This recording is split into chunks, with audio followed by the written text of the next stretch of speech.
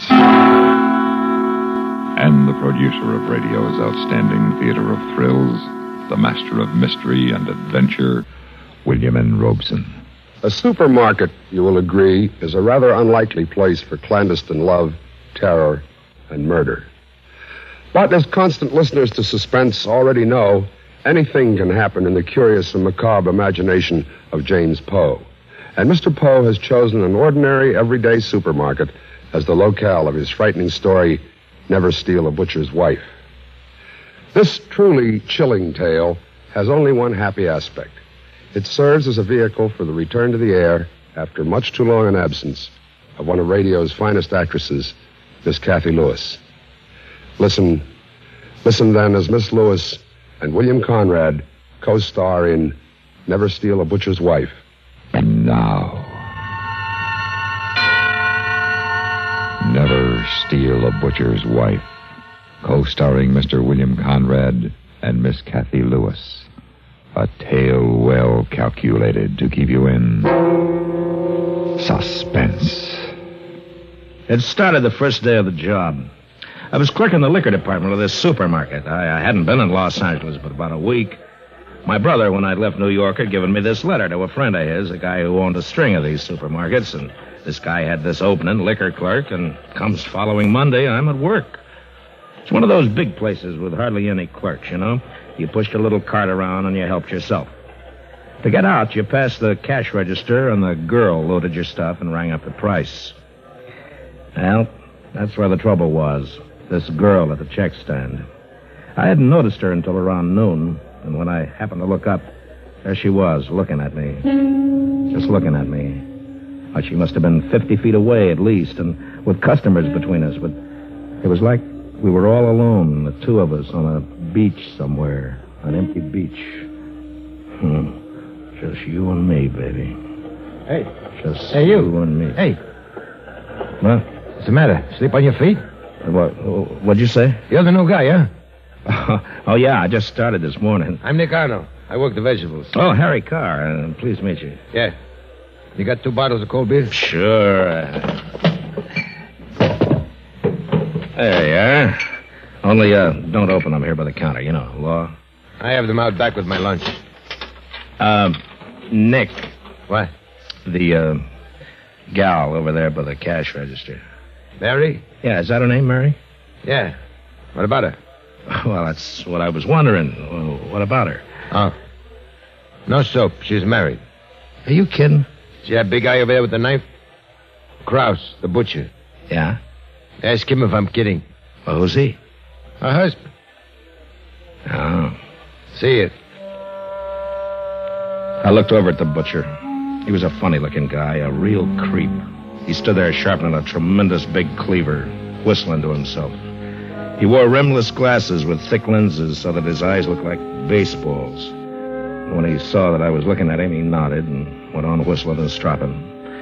I looked over at her. She was giving me the eye again. We closed at 7. The vegetable guys carted out the old stuff, and the delicatessen man put away his pickles, and I checked the register, counted my slips, made out my entries. And Kraus, the butcher, was still there, packing and cleaning, putting stuff in that big refrigerator room back of the counter.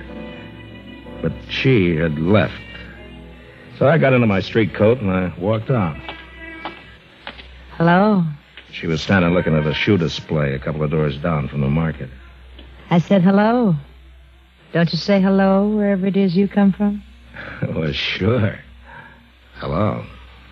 Taking the bus? Mm-hmm. Which way do you go? Down to Western. I'm going that way. I'll drive you. Oh, no. I don't think you better. What's the matter? Well, I just wouldn't want to trouble you, that's all. No trouble. Well, Come on. I'm parked right here. Well, what about Mr. Kraus? He'll be there an hour yet. He takes the bus. Oh. Come on. Don't be afraid. Oh, I'm not afraid. I just don't think Oh, come on. Get in.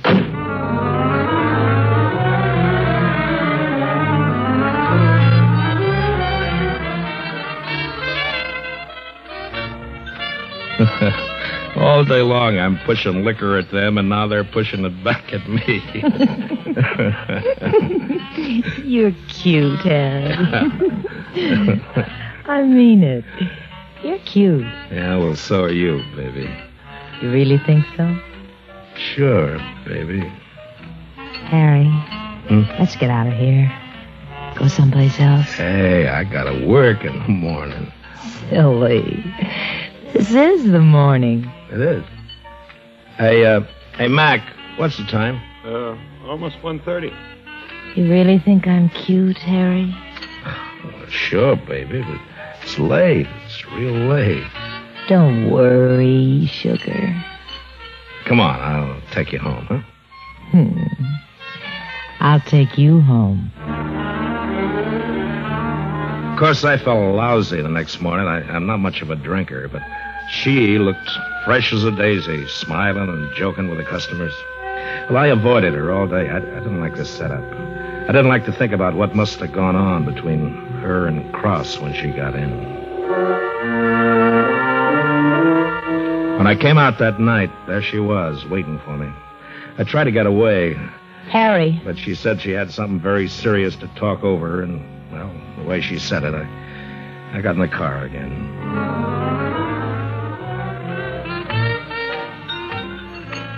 He's awful. Really, you don't know. Yeah, I guess it's tough. You just wouldn't believe some of the things. Yeah. Look, Mary, He's crazy jealous. Huh? What does he know about me? What did you tell him? Well, I got in this morning, and there he was. He said, "Where have you been?" I said, "What's it to you, Andy?" I call him Andy. Drives him crazy. He said, "Don't you think you can fool me?" And then he started to cry and talk real crazy. Look, Mary, maybe we better not see each other again, huh? Don't be silly. He doesn't know who you are, who it is. Yeah, but he could find out. Not unless I told him. What? You wouldn't do that? Of course not, baby. As long as you're good to me.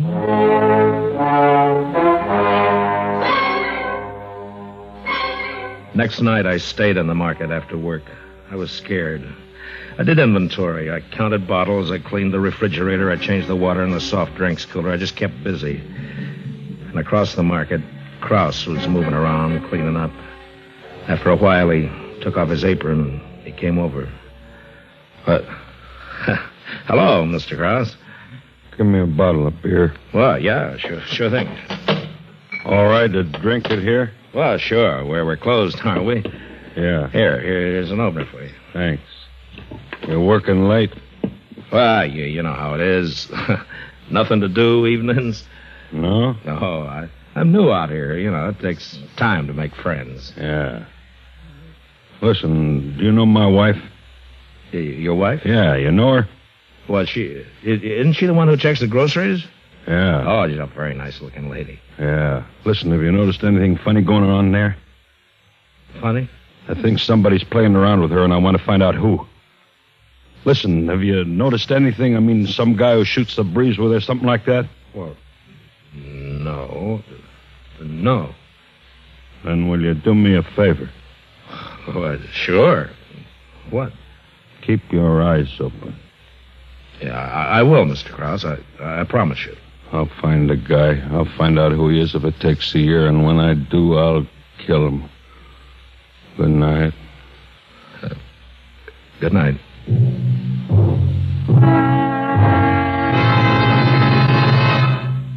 And now, co-starring William Conrad and Kathy Lewis, Act 2 of Never Steal a Butcher's Wife. Well, the next day was tough, real tough. With Mary looking over at me every now and then, giving me those big eyes, and Krause looking over and raising his eyebrows. Do I know who it is yet? Me making a long face and shaking my head. And then Nick, the vegetable man, comes over. I see you didn't understand what I told you the other day, huh? What? What's that, Nick? About Mary. I told you she was a married woman. What are you talking about? I see you, the both of you, coming out of a bar the other morning. You're nuts. Don't pull the hot face with me, Harry. I ought to tip Krause off to what's going on. Look, Nick. Nick, be a good guy, will you? Be a good guy. I'm telling you, you better be a good guy and leave the butcher's wife alone if you know what's good for you. I will, Nick. I will. I got no use for her. You better not. She'll get what's coming to you. Sure, Nick. Sure thing. I meant it. I had no use for her, but this was a broad you couldn't shake. That night, she was waiting for me after work outside the market, and she wouldn't listen to reason. But, baby, you can't pull out until I'm ready to let you out. Now stop being silly and get in the car. Look, can't you understand? I don't want any trouble. There won't be any if you're smart. Oh, come on, baby. Let's go have some fun. Look, Mary, please. What is it? What? Oh, hello, Nick. I warned you. Oh, look, Nick, you got it wrong. Have I? What is all this? You shut up. Don't you talk to me like that. I'll talk to you like I please. Cheat. Two-timer. Tramp. Harry. Hit him, Harry. But I didn't hit him, because all of a sudden I knew what I had to do, and I knew that I had to do it fast. Harry? Where are you going, baby? I didn't turn. Nick was still standing there beside the car. I went back into the market. Mr. Krause? Mr. Krause? Yeah? I found out. What? I found out who it is. Who? Who? Nick. The vegetable man? Yeah. The vegetable man. I never did like him. I never did. I got out of there then, and I took a fifth of bourbon home with me. No dinner. I just lay there on the bed for about 3 hours talking to myself. Then finally my mind was made up, and I started to pack. I was broke, but I didn't care. I'd have to skip out on my rent, but that didn't matter. I didn't care. I just wanted out. From Krause, from Mary, and from Nick. But I couldn't walk out and leave Nick on the spot, even if he was a snooping little rat. So I wrote a note to Krause. I said, I did it, Krause. Don't blame anybody else. Then I took the note, my bag, and the key to the market, and I tiptoed out of the room and house. I caught a bus, and I went to the market. The boulevard was deserted. I looked in through the glass door. In the back of the place up high, there was a red neon beer sign that blinked on and off. I unlocked the door, and I went in. And I locked the door behind me. The place was eerie in the dark with that red light blinking on and off. I went to the butcher counter first, and I laid the note on the scale where he'd be sure to see it. Then I crossed over to the liquor department. It was dark, and I kept bumping into things. And I thought, why am I acting like a criminal? And then I turned the light on. And the whole place was suddenly dazzling, and it hurt my eyes. I looked at the cash register. I was just thinking about maybe taking a couple of bucks when the light went out. But I hadn't touched the switch. There were other switches in the place, but I didn't know where. After that brightness, the place seemed twice as dark. The red sign blinked on and off. On and off. And then I saw him. Krause. He was standing behind the meat counter at the scale. He picked up the note, and he read it. I couldn't see his eyes, just the glasses. And every time the light blinked, they shone red, bright red, like some sort of a terrible toy. And then he yanked a knife out of the rack on the chopping block and started toward me.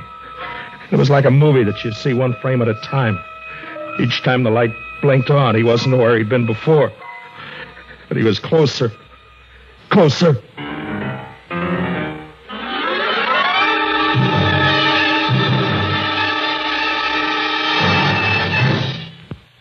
And now, co-starring William Conrad and Kathy Lewis, Act 3 of Never Steal a Butcher's Wife. I hid behind a tower of dog food boxes. I could hear his squeaky shoes coming for me. And then they stopped, and there was another sound. He'd taken off his shoes. Very quietly, I bent and I took mine off, and I began to tiptoe away. And then I rounded a corner, and there he was, not 2 feet away from me, with his back to me. And I lost my balance, and I put my hand out to steady myself. And a whole display went over, and I ran. And I was at the end of an aisle, and there was a wall, the back wall. And I turned, and he was coming straight at me. My hand touched something cold. It was a bottle. I grabbed it. It was ammonia. Krause! You get back! You get back, Krause, or I'll blind you! Krause, I warn you, I swear I will! He stood there like a crazy giant, like a cyclops, tearing at his eyes, the ammonia running down his face. But I didn't wait. I ran past him, bumping him aside. And I cut around the cash register and past the delicatessen and the bakery into the door. No, it was locked. The key, I'd left it in the lock, and it was gone. Krause kept coming, feeling his way along, moaning, silhouetted in the light that gleamed like a tongue of flame on the knife that he'd held in his hand. I slid behind the counter of the meat department.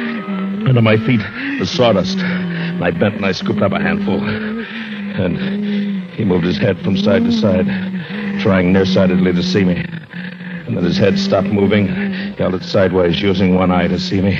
He came on, the knife held way back. And I waited. When I let fly with the sawdust, and I jumped to one side with my back up against the block, and he twisted and skidded in the sawdust, and he fell.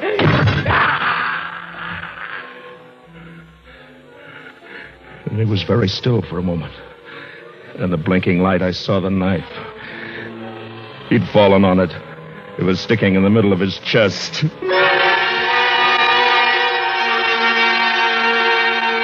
Then, very slowly, he got to his feet, one hand over the place where the knife was. And then he started toward me again. He grabbed a cleaver from the chopping block, and I backed away. Behind me, I felt a large cold handle, the door to the meat storage room, and I heaved it open. Inside, it was cold, bitter cold, and it was dark. In the center of the door was one small, thick pane of glass. It was clouded, so I wiped it clear with my hand, and I looked out. And Krause stood there, his face an inch from mine, looking in at me. And then his eyes rolled back, and his face went slack, and he fell out of sight. He was dead. I was sure of it. I felt around in the dark for the door handle, but it wouldn't move. I heaved, and I dug, but it wouldn't move. Oh, maybe another door, I thought. Maybe there's another door out of this place. And I began to search for it in the dark, feeling along the icy, damp walls. I walked into something cold and swung gently when I touched it. A side of beef. But no door. I moved on farther. Another icy cold thing. I'm crazy. I know it. I'm crazy. This one feels as though it's wearing silk stockings.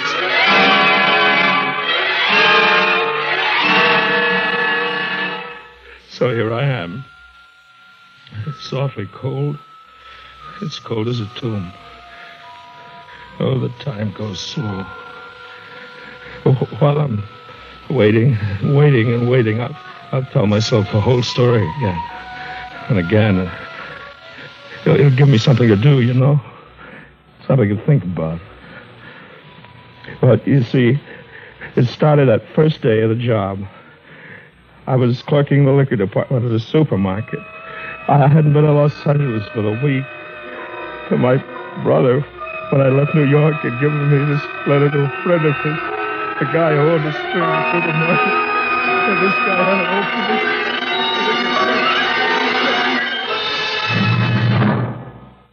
Suspense, in which William Conrad and Cathy Lewis co-starred in William N. Robeson's production of Never Steal a Butcher's Wife, written by James Poe.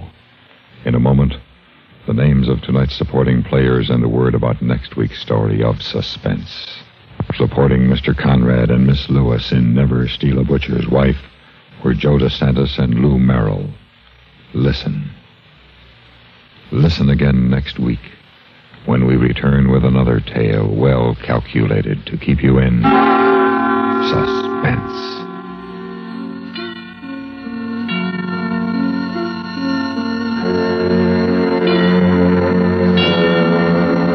You hear America's favorite shows on the CBS Radio Network.